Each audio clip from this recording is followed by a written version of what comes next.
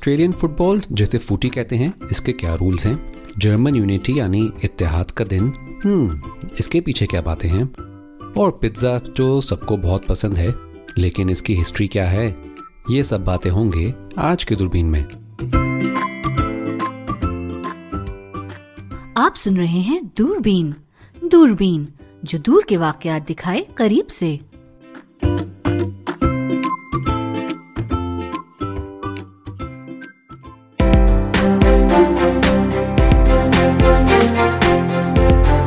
Australian rules football जिसे फुटी भी कहते हैं, ऑस्ट्रेलिया का सबसे मशहूर स्पोर्ट है। ये खेल पिछले 122 यानी 122 सालों से ऑस्ट्रेलिया में खेला जा रहा है।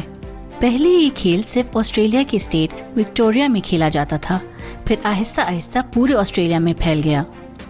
1978 यानी 1978 में ये गेम नेशनल लेवल पर खेला जाने लगा। ये गेम 2 टीम्स के दरमियान खेला जाता है। ज्यादातर क्रिकेट ग्राउंड को मॉडिफाई यानी तरमीम करके उसमें फुटी का मैच होता है। हर टीम में 18 प्लेयर्स होते हैं। पॉइंट्स बनाने के लिए 3 खंभों के दरमियान में सही बॉल गुजारनी होती है। अगर बॉल गुजरते हुए किसी प्लेयर या खंबे को लग जाए तो 1 पॉइंट मिलता है, वरना पूरे 6। फुटी में 4 क्वार्टर्स होते हैं। हर क्वार्टर 20 मिनट का होता है। चौथाई क्वार्टर के आखिर में सबसे ज्यादा पॉइंट्स बनाने वाली टीम जीत जाती है।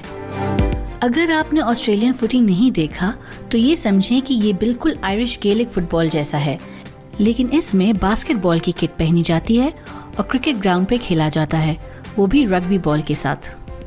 ऑस्ट्रेलियन फुटबॉल सिर्फ ऑस्ट्रेलिया में नहीं बल्कि इंग्लैंड, आयरलैंड और न्यूजीलैंड में भी खेला जाता है।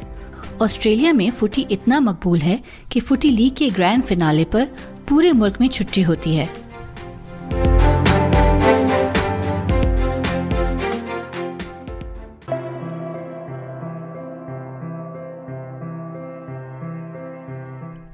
तो आइए बात करते हैं जर्मन यूनिटी डे की। जर्मन यूनिटी डे, जिसे जर्मन में टाग देयर डोइचे आइनहाइट या उर्दू में जर्मन इत्तेहाद का दिन कहते हैं, हर साल 3 अक्टूबर को मनाया जाता है। 3 अक्टूबर 1990 यानी 1990 में वेस्ट जर्मनी और ईस्ट जर्मनी के इत्तेहाद का दिन है। इस दिन 1945 यानी 1945 के बाद पहली मर्तबा एक मुत्तहिदा जर्मन स्टेट का क़याम हुआ। इसलिए 1990 से हर साल 3 अक्टूबर जर्मन इत्तेहाद के दिन के तौर पर मनाया जाता है। 1945 में सेकेंड वर्ल्ड वॉर में शिकस्त के बाद जर्मनी 2 मुल्कों में तकसीम हो गया था, जिन्हें वेस्ट और ईस्ट जर्मनी कहते थे। इन मुल्कों के लोग एक दूसरे के मुल्क नहीं जा सकते थे, जिसकी वजह से कई फैमिलीज के आधे लोग ईस्ट जर्मनी और आधे लोग वेस्ट जर्मनी में रह गए थे। 1990 में ईस्ट जर्मनी के माशियाती जवाल यानी इकोनॉमिक कोलैप्स के बाद दोनों मुल्क दोबारा मुत्तहिद हो गए और फेडरल रिपब्लिक ऑफ जर्मनी या सिर्फ जर्मनी का क़याम अमल में आया। जहां दूसरे ममालिक में नेशनल डे फौजी परेड्स के साथ मनाया जाता है, जर्मनी में 3 अक्टूबर का नेशनल डे ज़्यादातर स्पोर्ट्स इवेंट्स मुनक्किद करके मनाया जाता है।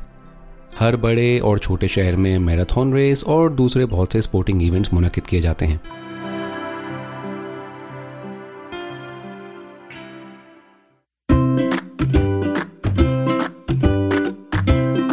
क्रंची क्रस्ट, मजेदार टॉपिंग्स और बहुत सारी चीज।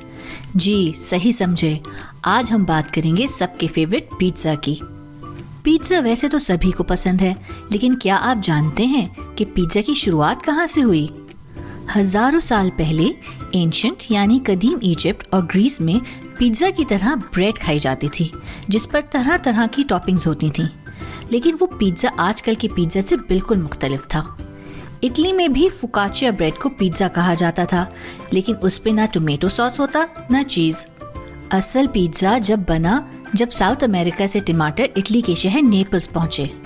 शुरू में इसे गरीब लोगों का खाना समझा जाता था, लेकिन फिर 18वीं सदी में पिज्जा को नया मकाम मिला। पिज्जा बनाने वाले राफेल एस्पोसितो को ऑर्डर मिला कि क्वीन मार्गरीटा के लिए पिज्जा बनाए। उसने बहुत सोचा कि क्वीन को खुश करने के लिए कैसा पिज्जा बनाया जाए, और फिर उसको आइडिया आया कि पिज्जा को इटली के झंडे की तरह होना चाहिए, यानी हरा, सफेद और लाल। ये सोचकर उसने बेसिल, चीज और टोमेटो की टॉपिंग से पिज्जा बनाया और ये पिज्जा मार्गरीटा के नाम से मशहूर हो गया।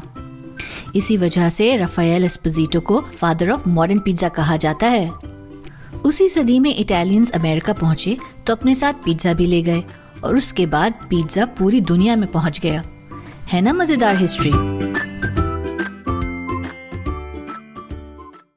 टू मच को उर्दू में बेतहाशा कहते हैं। मेरे दोस्त को हॉर्ड हेनरी बेतहाशा पसंद है। उम्मीद है आप लोगों ने आज का दूरबीन एंजॉय किया होगा। तो फिर जल्द मुलाकात होती है।